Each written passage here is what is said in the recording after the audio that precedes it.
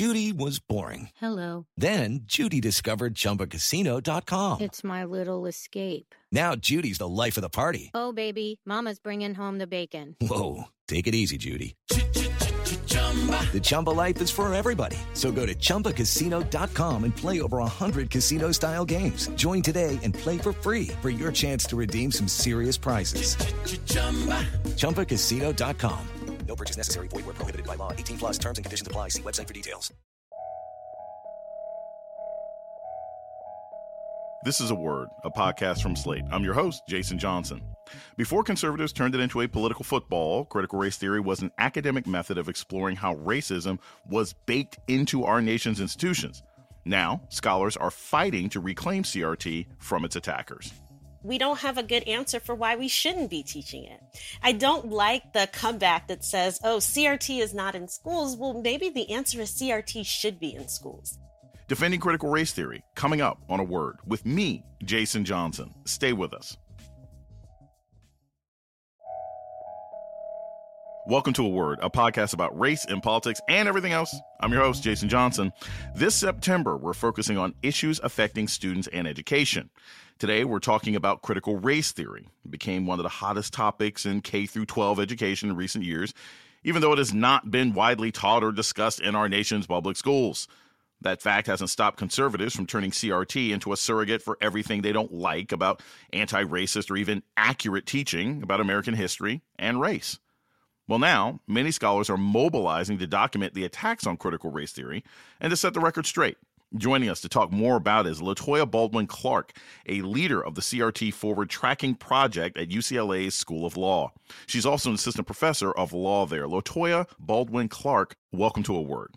Thank you. I'm so happy to be here. Thanks for having me. Before we talk more about the project itself, could you give us a working definition of critical race theory? Because not only do most opponents not know how to describe it, most people don't even know what the heck it is. Okay, very good point. So critical race theory, if I put it in my own words, is a lens through which to view the law. It's a lens through which to understand the history of the law, the present of the law, and again, where it's going to go forward. Like you said in the intro, it's very much about how racism is baked into our social and legal institutions. And even a bit more than that, it also serves as an explanation for why, even when we have civil rights advances, there's always a pushback and some civil rights retrenchment. So it's also an explanatory model that in law schools, it's not necessarily that controversial to be talking about. So your project has documented around like 500 efforts to attack CRT in recent years. What made you want to do this? So one of the things of kind of looking a little larger than just the tracking project, we have our project called CRT Forward. And CRT Forward is really not necessarily a response to the attacks, but to say, no, there is more to CRT than, of course, what's being put out there by the conservatives, but that we're trying to, in a way, push CRT forward into the future. Think more about how we can be using CRT within advocate, activist spaces, as well as new directions in scholarship. That's the point of CRT Forward. And then the tracking project is a piece of that. And the tracking project, wanting to track these types of attacks, was so that we could also analyze them. To a certain extent, we are also academics. We love to look at our data and try and figure out what it's telling us. And so part of the tracking project is part of this idea of where is CRT going in the future, and how is it that we can think about even what's happening right now with the attacks as being a part of the history of CRT. A lot of common sense people, whether they're academics or they're scholars or political analysts or somebody screaming aloud on Twitter, most people were saying, look, CRT isn't being taught, so why are we even having this discussion? But you sort of seem to be implying that's not a good enough of a response to these attacks. Why is that? Why can't we just universally say, you all are making bad faith attacks on something that we all know isn't being taught? I think because we don't have a good answer for why we shouldn't be teaching it. I don't like the comeback that says, oh, CRT is not in schools. Well, maybe the answer is CRT should be in schools. How wonderful would it be if our first graders had some amount of racial literacy? How wonderful will it be if we're teaching our middle schoolers about true, accurate history? The same thing for our high schoolers. And this is not to say, oh, let's teach CRT, our theory and all of our jargon, to first graders, but it's to say we can scaffold our children into having a much better racial literacy than any of us ever got in school. I think my counter to that, even as an academic, is I don't trust most public schools to teach common sense stuff anyway. And I'm not a public school critic, but I would say that a lot of other practical things that kids should know, like basic budgeting and financing, or certain sort of basic reading, writing, arithmetic, a lot of public schools fail at. If our schools can't do the basics, are our teachers, are our school systems, are our administrators even prepared, even capable of teaching about critical race theory when they can't get the basics straight? I take your point. I would push a little bit back about kind of these broad generalizations about what teachers can and can't do, or what teachers have been doing or haven't been doing. But I would argue that just along the lines of needing to have good education about finance or budgeting, we live in a deeply racialized society, and many of us don't know even what to do understanding our deeply racialized society. And that is, I would say, just as important for being a citizen of our world as having kind of personal finance skills, or being able to do, of course, basic arithmetic. We're going to take a short break. When we come back, more on the fight for critical race theory. This is A Word with Jason Johnson. Stay tuned. It is Ryan here, and I have a question for you. What do you do when you win? Like, are you a fist pumper, a woohooer, a hand clapper, a high fiver? I kind of like the high five, but if you want to hone in on those winning moves, check out Chumba Casino. At ChumbaCasino.com, choose from hundreds of social casino-style games for your chance to redeem serious cash prizes. There are new game releases weekly, plus free daily bonuses, so don't wait. Start having the most fun ever at ChumbaCasino.com. No purchase necessary. VGW. Void where prohibited by law. See terms and conditions. 18+. You're listening to A Word with Jason Johnson. Today, we're talking about countering attacks on critical race theory with law professor LaToya Baldwin Clark. So your team has been working on creating a map of anti-CRT efforts. What's the most surprising thing you found about where and how these efforts succeed and fail? Are there like little CRTs all over different states? There's one bigger if it's like more bigoted in the attacks or less bigoted. What have you found surprising? A couple of things I found surprising. So the first is that these anti-CRT attacks are everywhere. Every single state has some type of anti-CRT effort at some level of government, state or local. But what we have found is that it is much more likely that a right-leaning state, let's say a state that we would consider to be a red state, to have these efforts at the state level versus more left-leaning states, more democratic states, tend to have these efforts at the local level. And the reason that that's important is to understand, of course, that if the state Department of Education is putting out a law that says that you're not able to mention the word CRT, that's affecting every child in that state. On the other hand, in democratic states, if they're happening at the local school level, yes, it's still, I would say, not good for those children, but they're affecting a much smaller percentage of that state's children.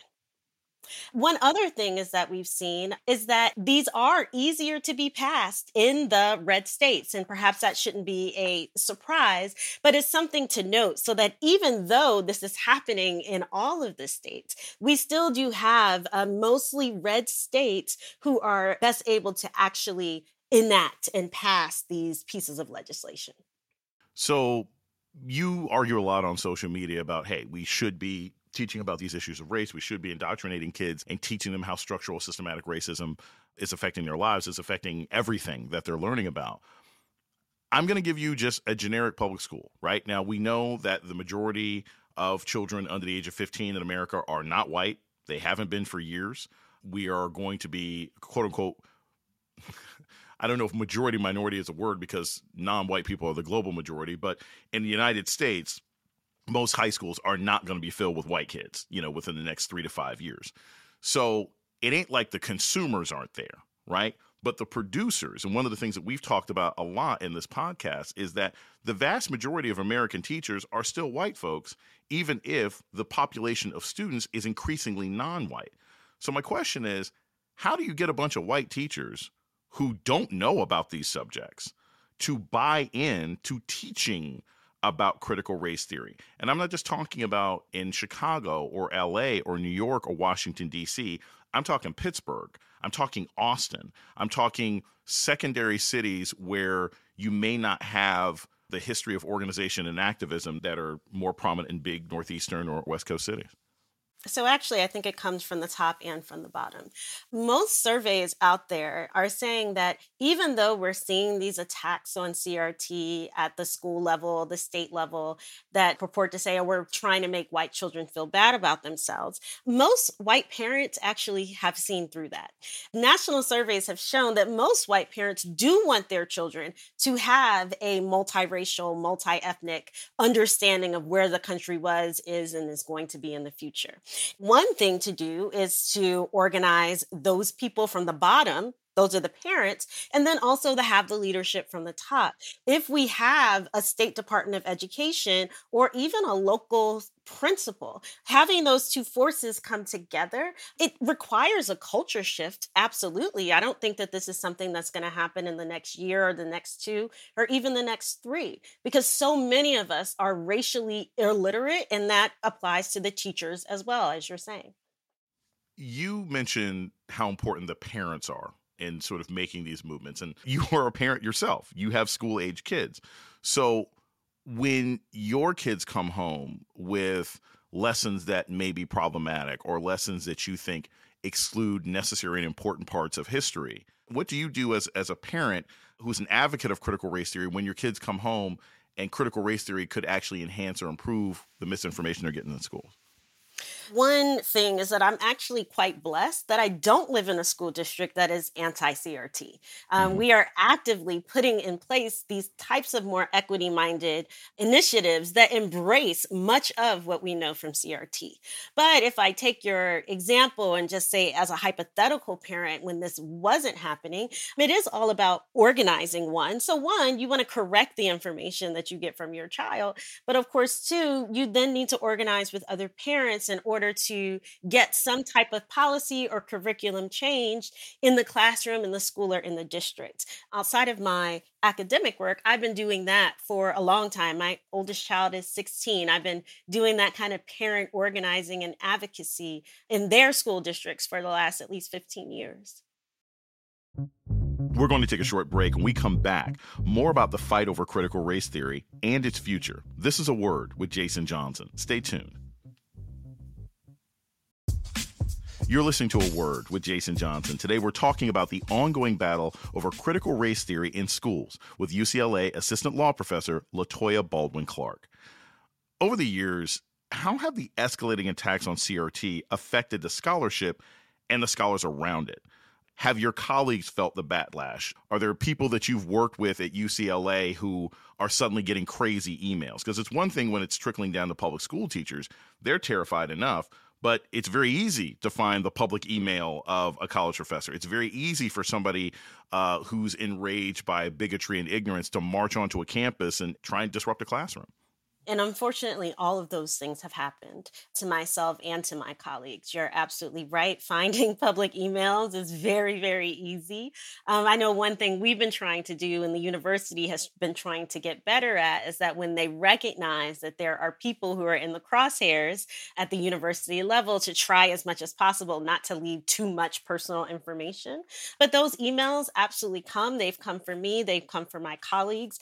I do think, though, that they have galvanized us and they have energized us to say this is something that is worth defending. This is something that we truly believe in. And that backlash just lets us know that we're doing the right thing.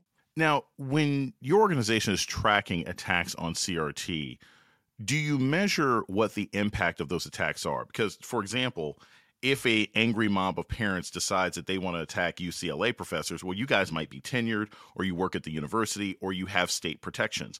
But those are protections that a regular public school teacher in Arizona and Texas and Ohio and Indiana and Georgia and Maine may not have. Has your organization tracked people who've been fired, people who have quit? Is there high turnover in these regions and school districts where we've seen these battles about CRT? Good question. Right now, we have coded all of our data. We've coded all of these different efforts and activities for what the consequences are. So yes, we have that in our database that lets us know, is a teacher going to lose their tenure? Is a school going to lose their funding? Does this trigger a parent being able to get a voucher for a private school? So we do have that information in our database for people to find and to understand what the practical implications of breaking the law would look like in this case. Right now, we're still kind of looking at what all of the impacts are. It's harder to kind of know at this point. Many of these bills are still relatively new, still relatively young. People are playing around with whether they're going to enforce them or whether they're not going to enforce them. Unfortunately, what we do know, and perhaps this has something to do with it, is that we have a national shortage of teachers. We already have a national shortage of teachers. And now when you put this out there, that gives teachers second pause as to whether they want to work in a district where every word is going to be possibly attacked or observed or somehow be surveilled. That could be leading to not getting more teachers to enter the field. One of the things that we've talked about over this last month on a Word podcast is the teacher shortage. We actually had conversations with the former Secretary of Education about why there's such high teacher turnover, what that means, and what impact that has. What I'm curious about is in a district where these kinds of battles are happening about CRT, does it lead to sort of a chilling effect overall? Because let's say a bunch of parents get on Facebook in, Northeast Missouri and say, we want to get rid of this book because of CRT. Do you notice that in the next year that applications for teachers go down in that city? Do you notice that the school district doesn't just lose people, but they're not picking up kids from the local college who are deciding to come there as student teachers? Have we seen that sort of effect from these attacks?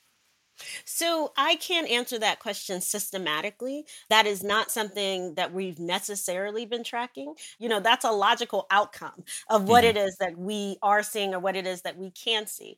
I will say, though, just from the point of view of many of these things being new pieces of legislation where the legislatures still need to go around and figure out how are we going to put teeth to this bill, how are we going to enforce it, et cetera, we probably will see more of these negative outcomes in the future still, once the laws themselves are actually gotten into place to being enforced. So the fact that we may not be seeing it now doesn't necessarily say to me that we won't see it in the future. And for simplicity's sake, because, you sort of gave the definition at the beginning of the conversation about what CRT is. How does your research define an attack on CRT?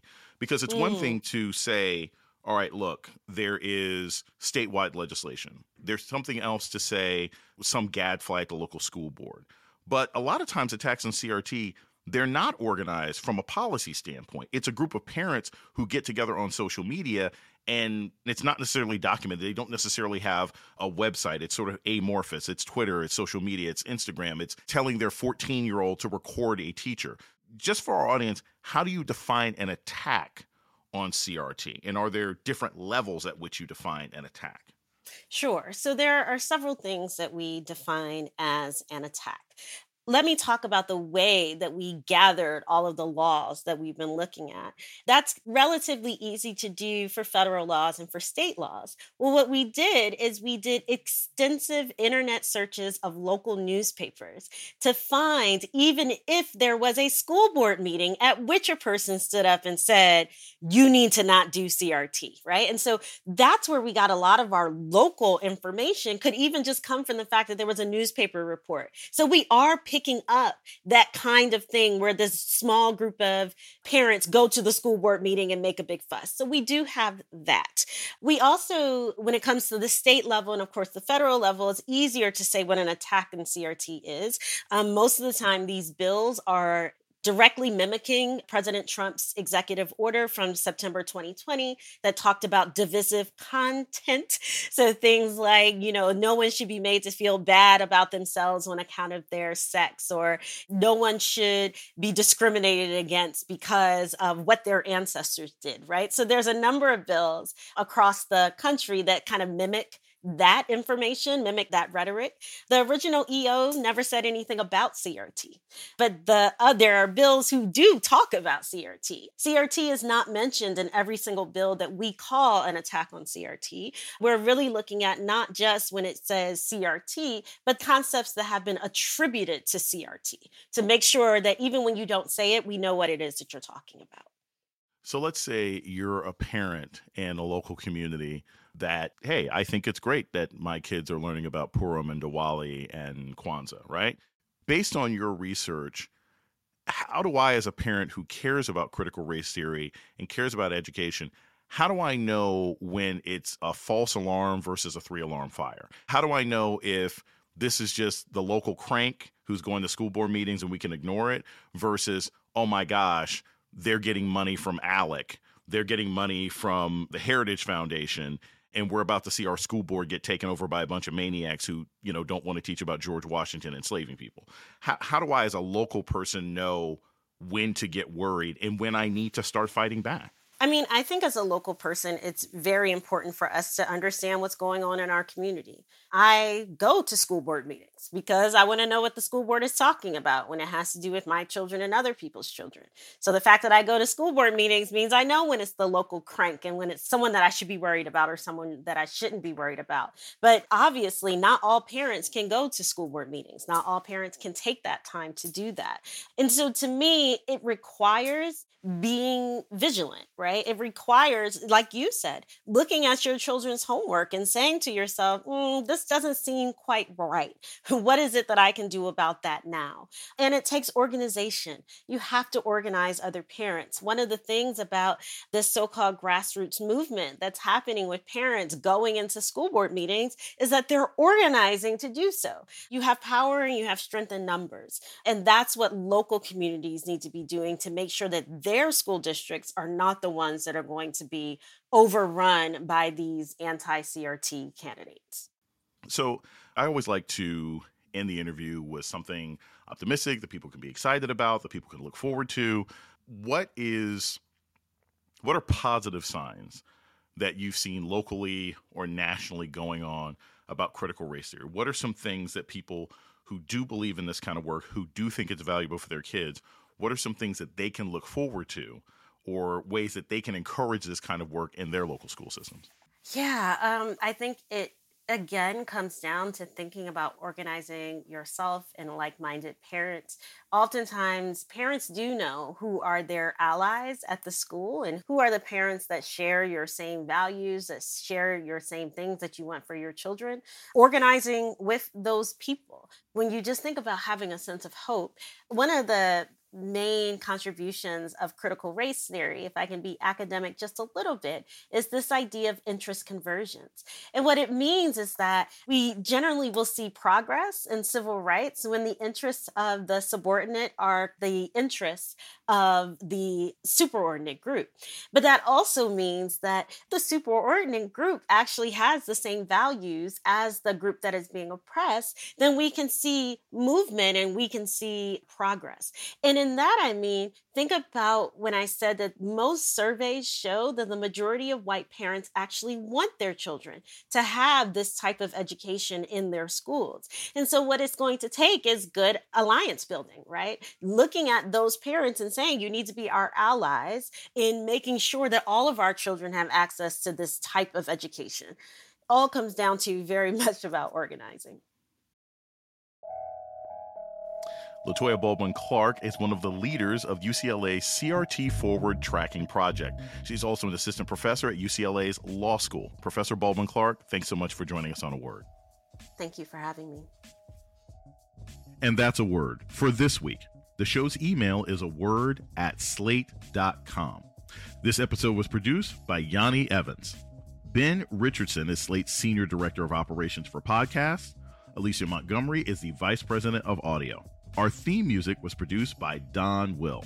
I'm Jason Johnson. Tune in next week for Word. With Lucky Land Slots, you can get lucky just about anywhere. Dearly beloved, we are gathered here today to... Has anyone seen the bride and groom? Sorry, we're here. We were getting lucky in the limo and we lost track of time. No, Lucky Land Casino, with cash prizes that add up quicker than a guest registry. In that case, I pronounce you lucky. Play for free at LuckyLandSlots.com. Daily bonuses are waiting. No purchase necessary. Void where prohibited by law. 18+. Terms and conditions apply. See website for details.